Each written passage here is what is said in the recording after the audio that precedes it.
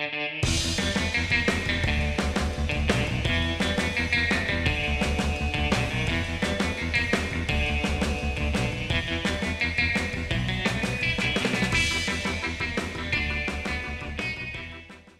guest today on Washed Up Journalist is James Fogarty, who spent 11 years as a staff writer for the Omaha World-Herald.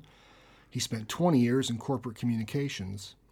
James was the sports editor of his college newspaper, once worked as a stringer for Newsweek, once owned and edited a national magazine, was a longtime panelist on a TV news analysis program called Kaleidoscope, and has received, quote, numerous journalism, writing, and speaking awards from professional associations and various universities. Fogarty is a member of the Omaha Press Club, was once nominated for the Pulitzer Prize, and received statewide and national recognition for his 1979 series of stories that uncovered corruption in the Omaha municipal court system. He's also a veteran. He was commissioned as a second lieutenant in the U.S. Army, served 2 years in West Germany, including at 7th Army headquarters in Heidelberg. He received the Army Commendation Medal for his work with the Deputy Chief of Staff of Communications and Electronics. Quite an impressive dossier. Welcome, Mr. Fogarty. It's a proud moment for me today because you are the original washed-up journalist. Welcome. Before I have you take us blow by blow through all your professional awards from various universities, I need for you to explain, for those of us who don't know, what exactly it means to be a stringer for a magazine. Because to those of us that don't know, it sounds a little bit like a made-up job or like something from the adult film industry. So tell me, what is it that a stringer does? You're a correspondent for some publication. Most of the magazines, even in their heyday, could not afford a staff member in Nebraska and Iowa, so you would take a newspaper person such as me, and you would become their correspondent. Maybe once a year they'd run your name in a list of correspondents, and you got paid if you did a story for them. They might use it, they might not use it, they might use part of it, but you'd get a humble paycheck out of the thing. So I did that for about 7 or 8 years. It was recurring but inconsistent work. Is that a fair way to describe it? Well, Newsweek magazine once asked me to determine the number of country schools remaining in operation in Nebraska. And when I checked with the Nebraska Department of Education, and they said something along the lines of 1,780, Newsweek magazine refused to believe it, because they were only finding a few smattered here and there. But Nebraska has always cherished the school down the street, especially out in the country. Right. That's good. One more quick item before we jump into Q&A. I understand some bad news. Recently, your barber passed away unexpectedly, and so I hope all our listeners will join me in offering you condolences. I know how important it is to get a good haircut, or all your hairs for that matter, so our condolences. You never appreciate what you have until it's gone. That's true. Okay, so let's back up to whether this occurred in childhood or early adulthood. When did you first decide you wanted to have a career in journalism? I know it's kind of the family business because of your father's career, which you can explain his role for the Omaha World-Herald, but when did you make the decision that this is what I want to do with my life? That's kind of interesting. I'm the sort who went to college and sort of was shopping. I wasn't real serious about much for the first couple of years. I was always interested in things such as English, and I did not fancy myself as a writer, but I took some journalism courses, and my father was a newspaper editor, and one of the key things in my life was having listened to my parents and grandparents. And that's a good thing. That would be a piece of advice for your listeners. Get the old folks in your family interviewed real soon, because they have stories that will disappear forever if you don't get them down somehow recorded or somehow written. How big of an impact was your father as a career newsman? Did that lead you to become a reporter? Did that make it an easier out, so to speak, to go into that career? Actually, it made it a little more difficult because I ended up at the newspaper he was working at, and he was a fairly senior editor in the operation, and I was the absolute rookie in the operation. And I always had the feeling the people I was working for were bending over backwards not to show me any favoritism. Okay. The tin ceiling. I got you. Okay. So when you walked into the front door of the Omaha World Herald in 1969, I want you to describe for me what it looked like. You know, what was the environment like? I'm sure much different compared to today. Who were some of your early mentors in those first few months on the job? I walked right into 1952. In what way? In the sense that what you see in the movies, in the old movies, the hundreds and hundreds of people at desks, as far as the eye can see, all pecking away. That's exactly what I found. I discovered there was a thing called the city desk, and they gave the assignments to reporters, and that there was a copy desk where very smart people, very good editors, took all of the stories, including mine, and I'm sure in my early days they weren't much, and the brave editors turned them into something very readable for the clients, the customers of the newspaper. These were the green eye shade days. We had Royal typewriters. When you touch a keyboard, and you get an A with a very small movement of a finger, you had to move the finger about 3/4 of an inch or even a whole inch to get anything to happen on a Royal typewriter. And most of them have been around a long time, and the O's and the P's and the other things that had circles in them would cut holes in the paper when you would write. And if you're typing very fast, sometimes the holes would be flying out.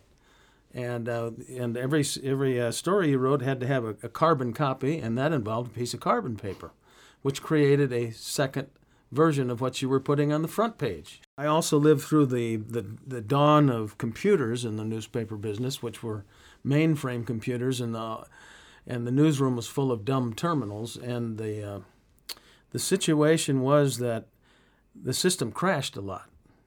And occasionally you'd be writing along and doing quite well and very proud of your 8 or 10 paragraphs, and somebody would holler, "Sign off!" And if you didn't hit a certain code, then you might lose everything you had done to that point. Save early, save often, right? Yeah, very, very much. And they had these new fantastic things called Xerox machines, where you could take a copy and make another copy. That was something new. You really are old, aren't you? Oh, yeah.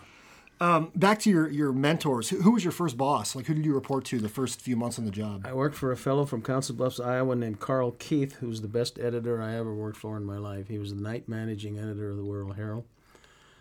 Carl was a gentle soul, a brilliant journalist. He could recognize a story. Recognizing stories. That's a skill. Is the key? It is a skill. It very frequently is. I mean, you and I drive down the street and we see graffiti on a wall, and you go, "Oh, geez, somebody drew on the wall," and a reporter will go by and say, "What kind of a message is that artist giving us?" Right. That sort of thing. And Carl was very gentle with me. He would call me over if I turned in a story and say gentle things to me, such as, "Jim, do you think we should tell the reader where all of this happened?" And I would say, yeah, that'd be a good idea. Let's add that. Let's say where this all happened. A roundabout way of saying I missed some of the key who, what, where, why, when elements. Did you work nights immediately? I worked nights from 5:30 p.m. to 2 a.m. Like the day one, you started in the night at night. Right. I was not a reporter right away. I learned copy editing at a very low level. The first thing they gave me was a 1-paragraph story, and I had to write a single-line headline over the 1-paragraph story, and I struggled with that for 15, 16, 17 minutes. So you were not a natural. Well, or you were, but you were a late developing natural. In our days, you had a count on headlines. A W was a wide thing, so it was a 2. An L was a skinny thing, so it was a half. And when you wrote a headline, let's say the cat in the tree, okay, you had to count all of that and make sure that your headline was not exceeding the space available in hot type. Hot type is another situation. We're really going back in the playbook here. There were definitely no computers. I would also add that the cat in the tree is a pretty weak headline. That was terrible. You need a verb. Cat topples tree would be a much better headline. Much better, 100% better. Yeah. So Carl Keith was a good guy to work for. What were your beats, or when did you become a reporter? I worked for about 4 or 5 months, basically learning the newsroom and writing headlines, and I got better at writing my headlines. I distinctly remember they asked me to write a headline once on the planting of a juniper tree at the Homestead National Monument down in southern Nebraska. And I studied the words for quite a while, and I put together a headline that said, "Homestead sprouts juniper." Turned it into a verb, an action thing, and I handed it in, and the night editor said, "Who wrote that?" And I raised my hand, and everybody applauded, meaning that was the first decent thing I did in 5 months. You had earned your stripes at that Right. point. Did you... Bars, not stripes. Thank you. Were you a natural at working nights? Because I know a lot of people for whom that just wouldn't be an option, but did you take to it pretty well? I made the worst mistake you can make in newspapering. I loved the nights. What did you love about it? Just the I routine? loved having the city all to myself. Because it's quiet after hours. Because if there was a fire, it was my fire. If there was a ruckus at the jail, it was my ruckus.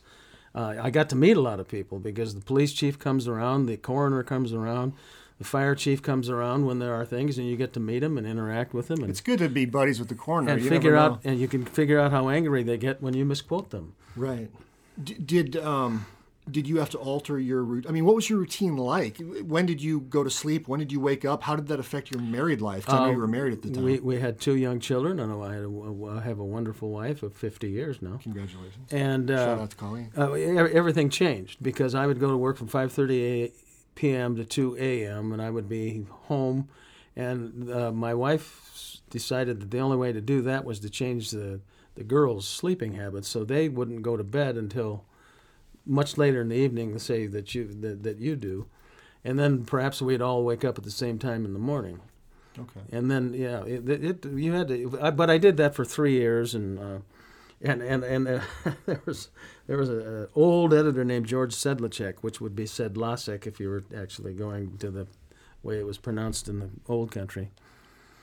And George told me several times, he was working nights in retirement, and he said, "Fogarty, you got to get off of this night beat because it's going to ruin you."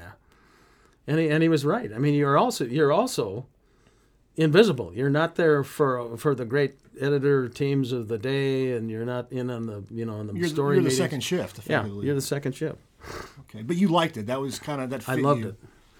I knew most of the police. I knew a lot of the firemen. I just got to meet all kinds of great characters, and you do that at night. I would imagine too, working nights covering stories that have to do with crime and corruption and other things. You probably have been in some places that maybe made you feel a little uncomfortable. Probably met a few shady characters.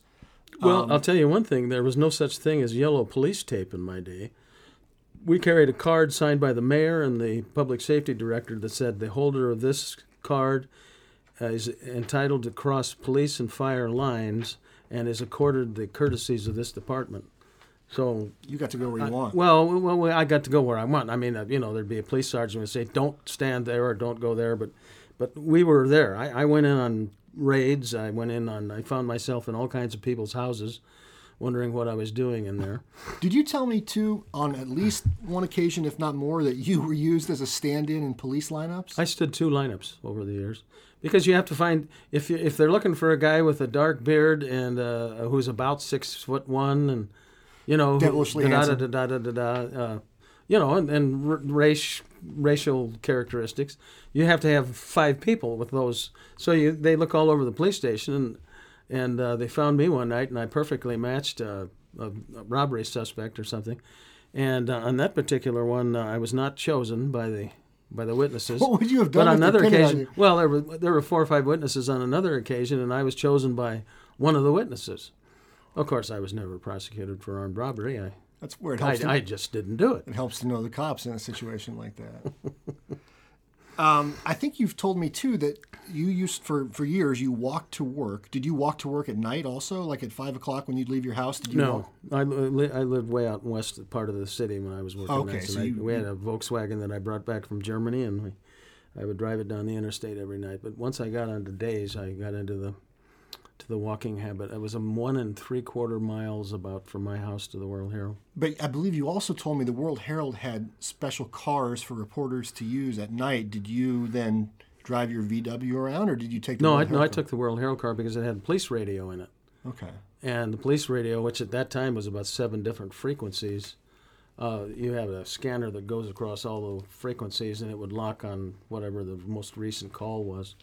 But you get a very good feel for what kind of a night it was. If there's a lot of action or very little action, but I've been to a lot of scenes before the police and fire get there.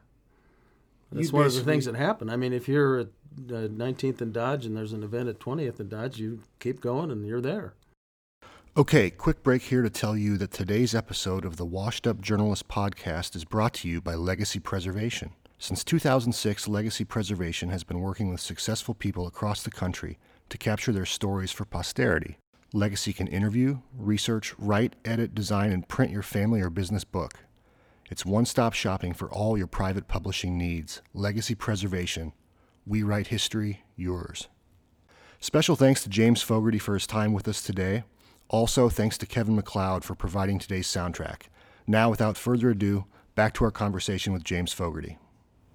In the early years of working for the Omaha World Herald, did you ever either have a direct offer to go to another paper in a different city, or did you ever think about trying to go somewhere and make your bones on your... I don't want to say you didn't make your bones on your own, but in a sense you were still in your father's shadow at the time. Did you ever think about going somewhere for a fresh start?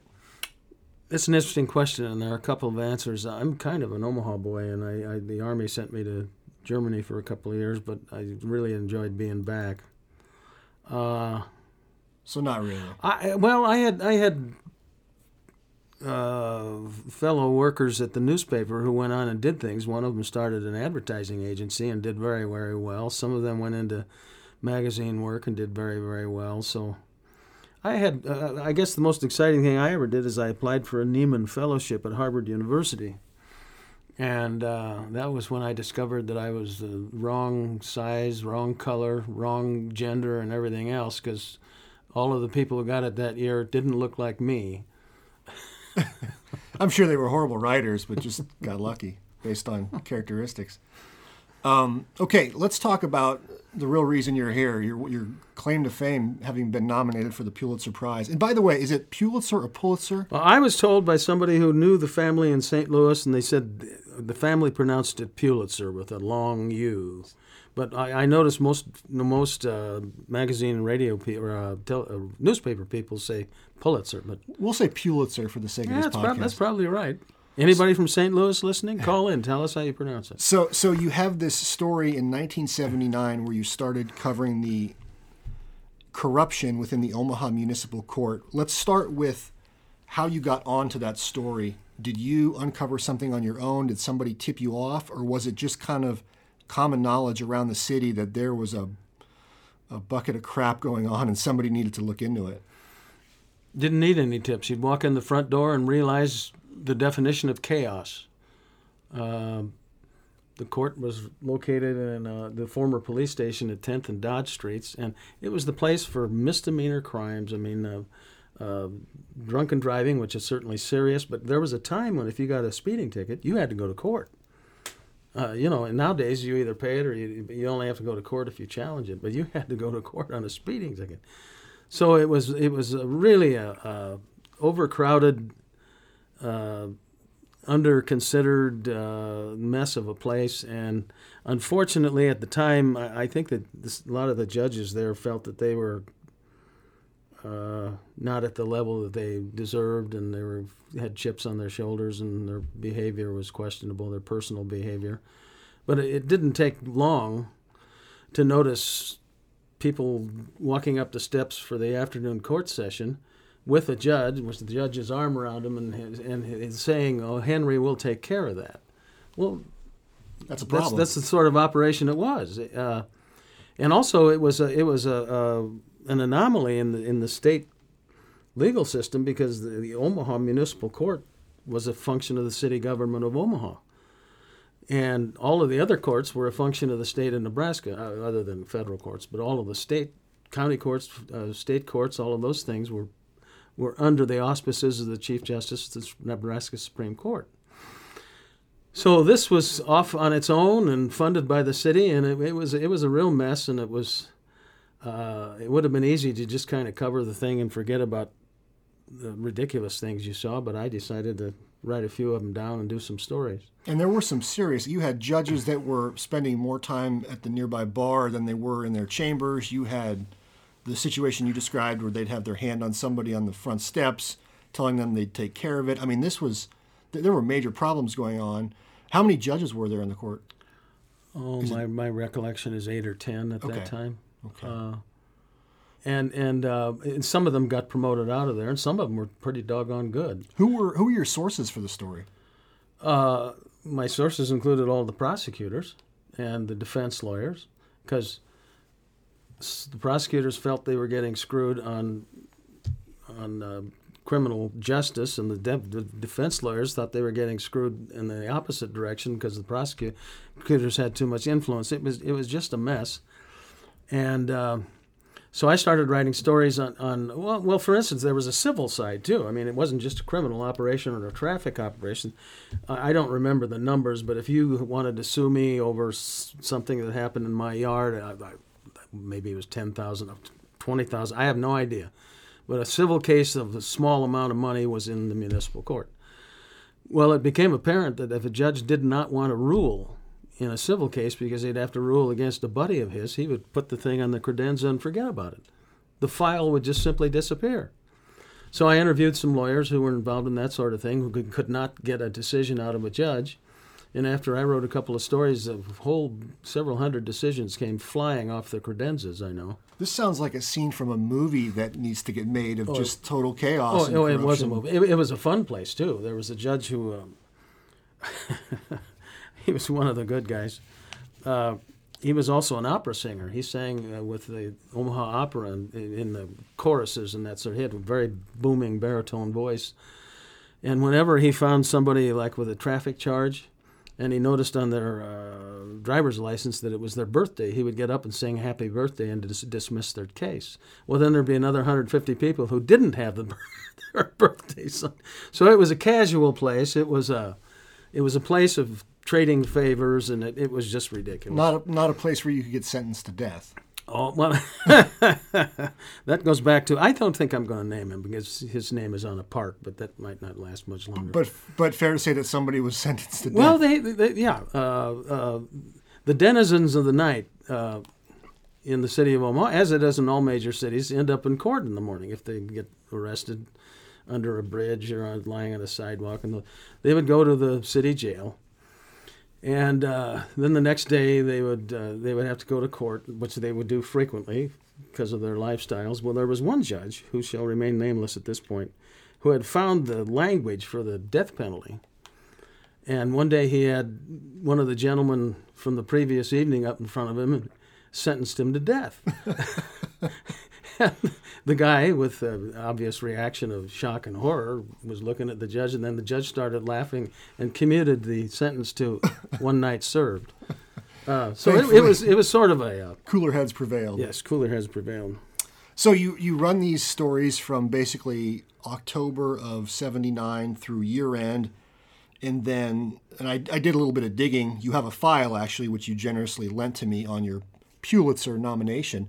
And it seems like around the end of 1979 to early 1980, your stories kind of reached a crescendo and the court took action. A report was filed and change happened pretty fast. And that way your reporting really affected change. Well, also about that time, the Nebraska Supreme Court got a new Chief Justice who was a brilliant man and a man of a very businesslike man, and who saw this ridiculousness going on and called me after about the third or fourth story and said, well, you and I need to talk. So I went to see him, and he said, if this is as you are picturing it in the newspaper, I've got to do something. And he said, I'll keep an eye on the rest of your stories, but as you know, I do not have the purse strings of the Omaha Municipal Court. They don't answer to me. They don't get their budget through me. And he said, so that'll have to change if the change has to be made. Well, the stories kept going. I don't know. There were 28, 29 stories. And the Chief Justice got very heavily involved and ordered a formal investigation and look-see into the operations of the court. And at the end of that, I believe he put the administrator of the state court system That sounds right. in charge of enforcing a series of changes in the operations of the municipal court. And Were you ever, in the course of writing these articles, were you ever threatened? Did you have any heat come on you from judges or people close to the court that thought you were either overstepping or just unveiling information that the public really didn't need to know about? Sure did. Anything noteworthy? Well, I got a couple of bomb threats at home. That's comforting. Well, most of them were from teenagers who were, probably related to somebody involved in the. But beyond bomb threats, just nothing. Well, I mean, What's a bomb Some 12-year-old calls and says, "I'm going to put a bomb in your house." I kind of ignored it. I looked around to see if there was a bomb, though. I take it you're... yeah. But I was extremely unpopular with a lot of young lawyers. I was a young reporter at the time in my 20s, and there were a lot of young lawyers that I knew. And I was kind of breaking up the boys' club there, and they couldn't get the favors they were getting before, and things got a lot more formal. And so I was not real popular. As a matter of fact, the lawyers have a thing they call, I don't know, it was kind of like the press club. It was the Omaha. Not the Bar Association. Yeah, no, it was they would do a play, Okay. a variety show. Variety show, and they made me the subject of some of their fun a couple of times. That's fun. Well, at least that they were reading at least, which is Yeah. good for the paper. So, okay, you run these stories. And I should point out that I'm not a lawyer. I do not have a degree, and I was coming at this from the outside. Probably why you wrote good stories. That might be a bit helpful because I was not restricted by procedures and this and that and the other thing. And You looked at it practically like a normal person would. yeah. Describe... Let's also point out that the Chief Justice got his work done. He got the legislature to make the Omaha Municipal Court part of the county court system, and that was it. The fun was over. So you get your hometown paper, the Omaha World Herald, nominates you for the Pulitzer Prize. Describe for me what you can recall about that process. I mean, was there a big parade in the World Herald and they carried you around on a pillow? I mean, what did that process look like, or did it fly very under the radar at the time? It was very under the radar, and it was very informal. I didn't even know it was happening.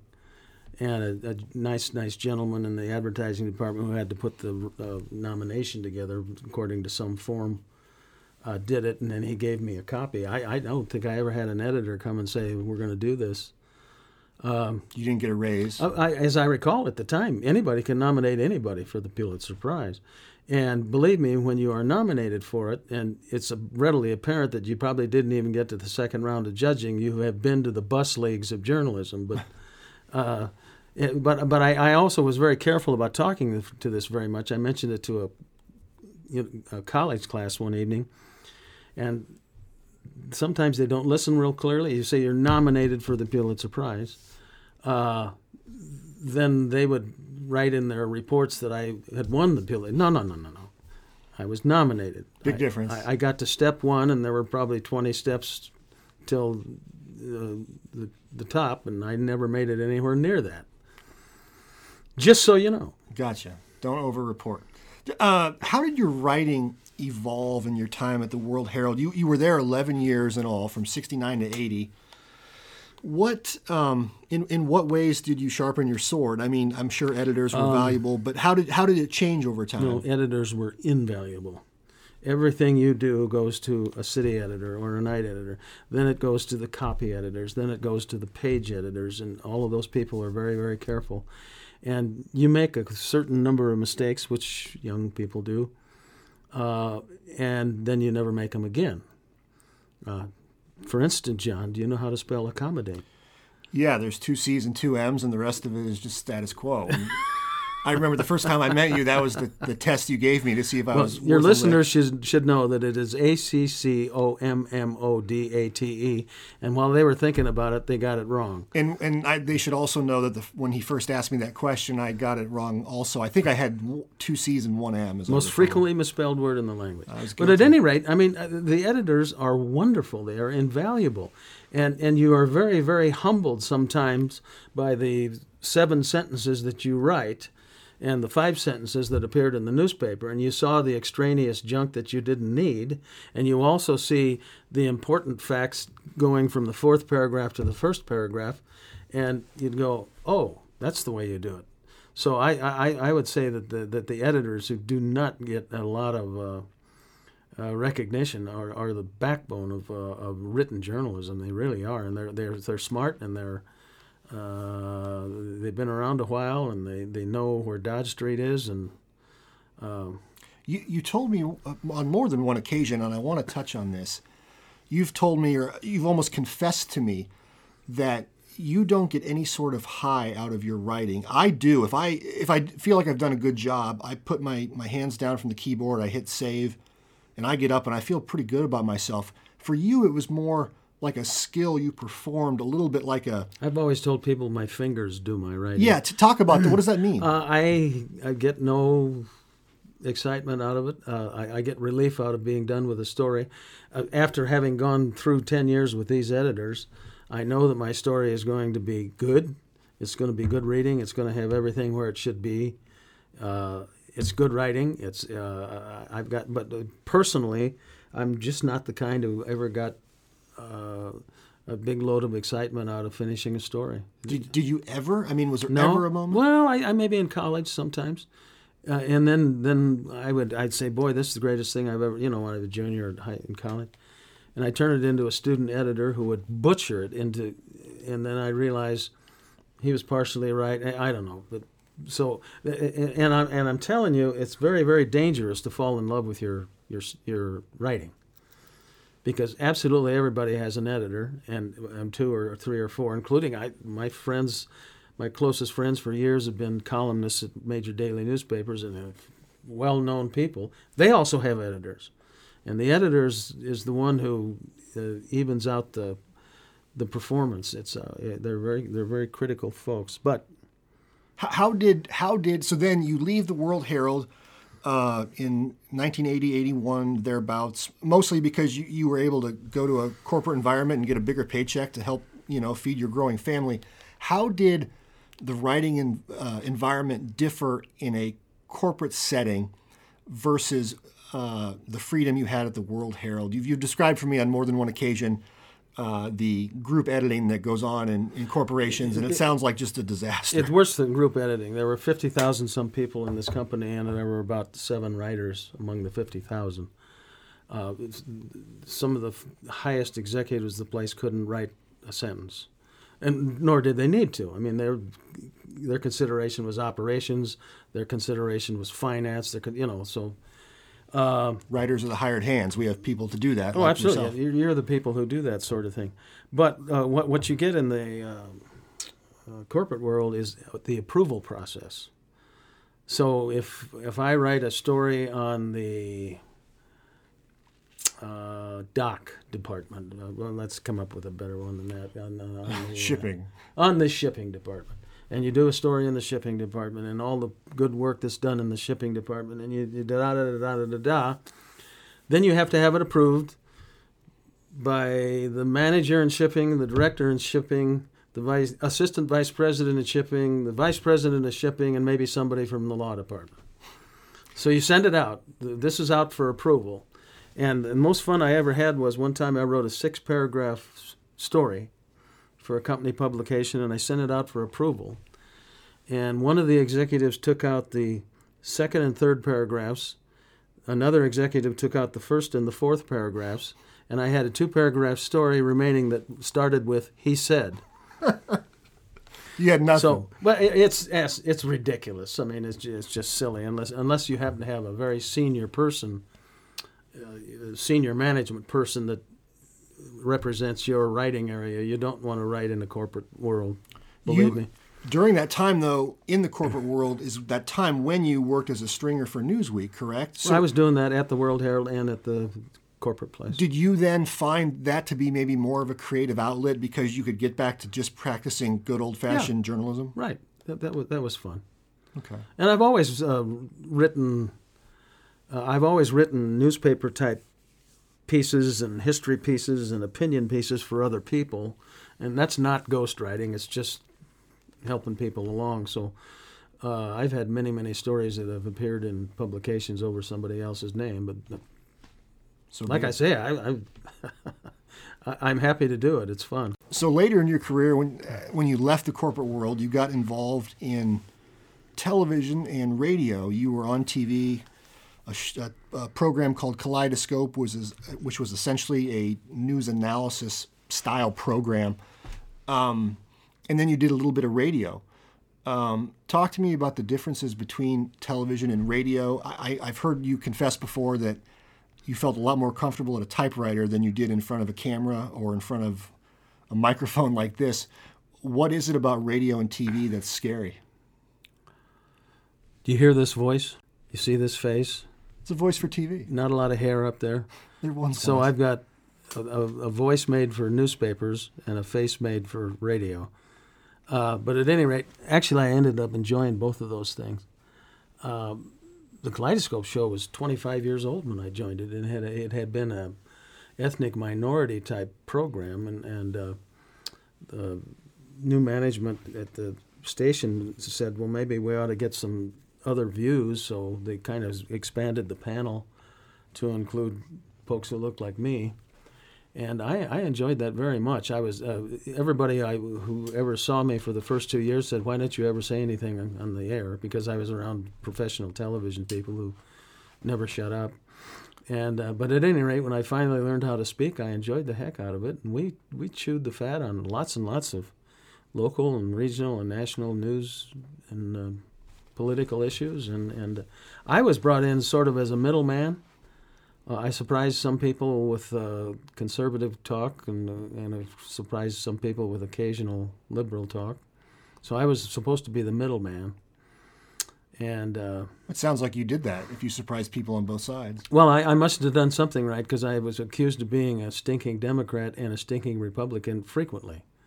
So, 2 more topics I want to touch on briefly. One, I want you to share for our listeners the story of the time when you had the pleasure of interviewing Gloria Steinem. Let's start there, because I think it's one of the best stories you tell. Just you were fresh out of the military, you're back, you're working for the Omaha World Herald, and take it from there. When I came back from 2 years of active duty in the Army in Germany, I was unaware that some things had happened in the United States. For instance, the women's movement. I was unaware that was underway, and I just simply had been away. And so one of my early assignments was to interview Gloria Steinem, who was a great leader of the women's movement and the founder of Ms. Magazine, and very well known to everybody in the country except me. So I think I was at Creighton University, as I recall, and I was put into a room with her, and I said, "Hi, I'm Jim. I'm with the local newspaper." And within the first 3 or 4 questions, it occurred to her that I knew absolutely nothing about her, and I knew nothing about her movement. She was wearing misty pink glasses with and she was I got to say this, she was a very attractive. She'd been a Playboy bunny, for crying out loud. She was attractive woman. Very attractive woman. But I didn't get it, and she knew I didn't get it. You were an easy target. And at one point she said, you strike me as a male chauvinist pig. And I said, what's that? So the interview went from bad to worse, and I went back to Carl Keith, my night editor, and he said, well, how did it go? And I said, Carl, I don't think I have anything to write here. I didn't understand her. She certainly didn't understand me, and perhaps we had a miscommunication across the genders or something. But I didn't write a story, and so that was not my greatest moment. Would that headline have read? And then I started reading about her, and hey, she's a big deal. She's really good, big leader. That headline could have read, Playboy Bunny shuts down local reporter or something like that. Okay, next topic. Omaha in 1968, when the race riots are going on. I believe you were involved, at least to some degree, covering those events in North Omaha, and I wondered if there's anything you can say just about the experience of being involved in something like that. I kind of came in at the end. There were several really, really hot summers. The last summer was things were kind of simmering down. We had a group of they did not call themselves the Black Panthers, but they had a name. I don't remember the name of the organization, but the head of the organization I had known in high school and at Creighton University. He was in my grade, and I had seen him when he was starting up his advocacy and that sort of thing. I guess I would say I was pretty much in the aftermath of the we didn't there were no National Guard visitations, but there. Frequently on summer nights, you'd hear on the police radio, we have rocks and bottles at a certain, meaning a police cruiser was having rocks and bottles thrown. And then they would just get out of the area, and then sometime later you would. But there was an awful lot of racial tension, and we had 4 nights of rioting. And that was definitely not in minority neighborhoods. It was mainly high school kids, college kids, a lot of hippies and yippies and bippies and those kinds of things. And it all started over the city council putting closing hours on Memorial Park. And my recollection is that at 8 o'clock, the park had to be cleared. And at the time, it was the gathering spot for the whole center and western part of the city, and the traffic was big, and the Dundee residents were tired of the parking going up into the neighborhood, so the city council took action and closed the park at 8 o'clock. Well, the first night they closed the park, Police Chief Richard Anderson, who was a unique fellow, came out with a little bullhorn to say, folks, the park is going to be closed here in 5 minutes, and I'm going to expect you to leave like ladies and gentlemen, and your problem is not with me if you disagree with this action. Your problem is with the city council and the mayor, and you can take your issues to them. And 5 minutes later, the park was to be closed, and my wild guess is 1,000, maybe more than 1,000 people ran all the way down the hill and occupied Dodge Street. And from then on, every night for 4 nights, and people don't even know this happened. Police cruisers got burned. Nobody got killed. There were injuries. I know a police officer had an inner ear injury from an explosive that went off by his ear, and his career was ruined. But there were no deaths. But a lot of injuries. A reporter got a nightstick on the head several times, who was standing about 6 feet from me. I didn't know where you were going when you said he got a nightstick, and then you paused. Yeah. Well, his name is Pete Petrosic. Pete, I'm with you, buddy. Shout out to Pete. Yeah. But he was at Channel 6, as I recall. But at any rate, it was 4 nights of craziness, and the second night the police brought out pepper foggers, which are machines that put out a whole bunch of... that sounds like something you'd order at Applebee's. Pepper fogger. They call them pepper foggers. Pepper foggers and a Dr. Pepper. What's the stuff? The tear gas. Tear gas. It's a way of laying a fog of tear gas over a large area. Only what the police didn't tell them, it was just fog. There was no tear gas in the thing. But they started the pepper foggers going, and the fog started going to the mob, and they all took off running and screaming because from the fog. I mean, but the next night they actually used real tear gas. Real tear gas. So there was a lot of weeping. And another thing that happened the second or third night, the police were using something that had never been done before: undercover officers.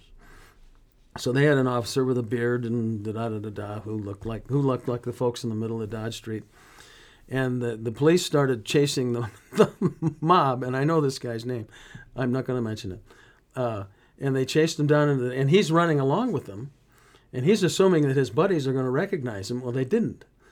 And so they get into a backyard, and he realizes that he's with the mob. He's running for his life. He's running for his life, and so he's climbing up a wall, and as it was described to me, there were nightsticks clicking up the bricks behind him. And he got thumped a few times, and then he finally said some language that indicated that he was one of them. And we're learning you got to watch out for nightsticks. Yeah. Well, that's good on the riots. Last question for me, and then we'll get you out of here. And it kind of points to the bigger picture of the practice of journalism. But what is it about modern day journalism that concerns you the most? Whether about the way it's being taught in schools or practiced on television news, what gives you the most cause for concern? Journalism died as it is traditionally practiced maybe 20 years ago. Journalism for hundreds of years or more in this country was the disinterested reporting of the news. You're not taking a side. You're reporting what you see. You're reporting what you hear. If you are right-leaning politically, you've got to be able to do a left-leaning interview and do it justice. Do that speaker justice, same way on the other side. But I've noticed this in some of the award ceremonies in journalism in the area.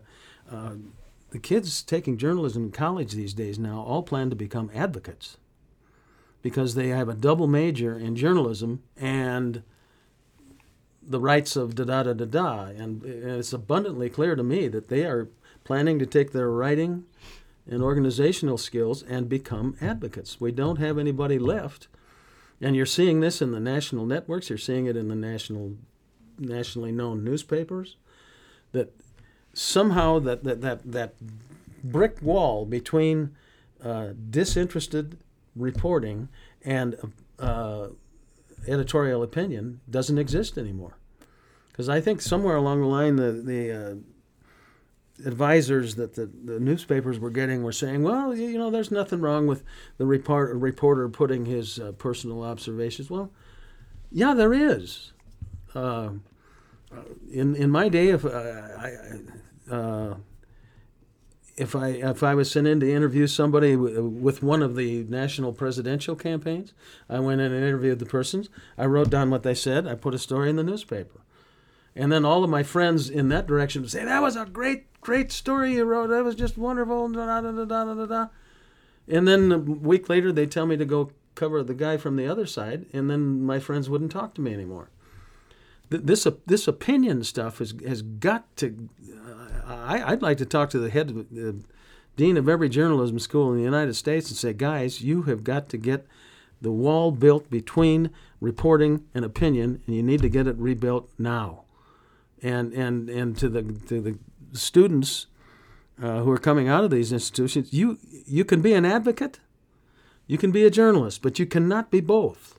If you're going to be an advocate, go someplace and advocate to your heart's content. But don't tell me you're a journalist, because you've got to cover who, what, where, why, and when without personal observations on what happened or what was said. That's well said. All right. James Fogarty, stringer, non-advocate, journalist, Pulitzer Prize nominated writer.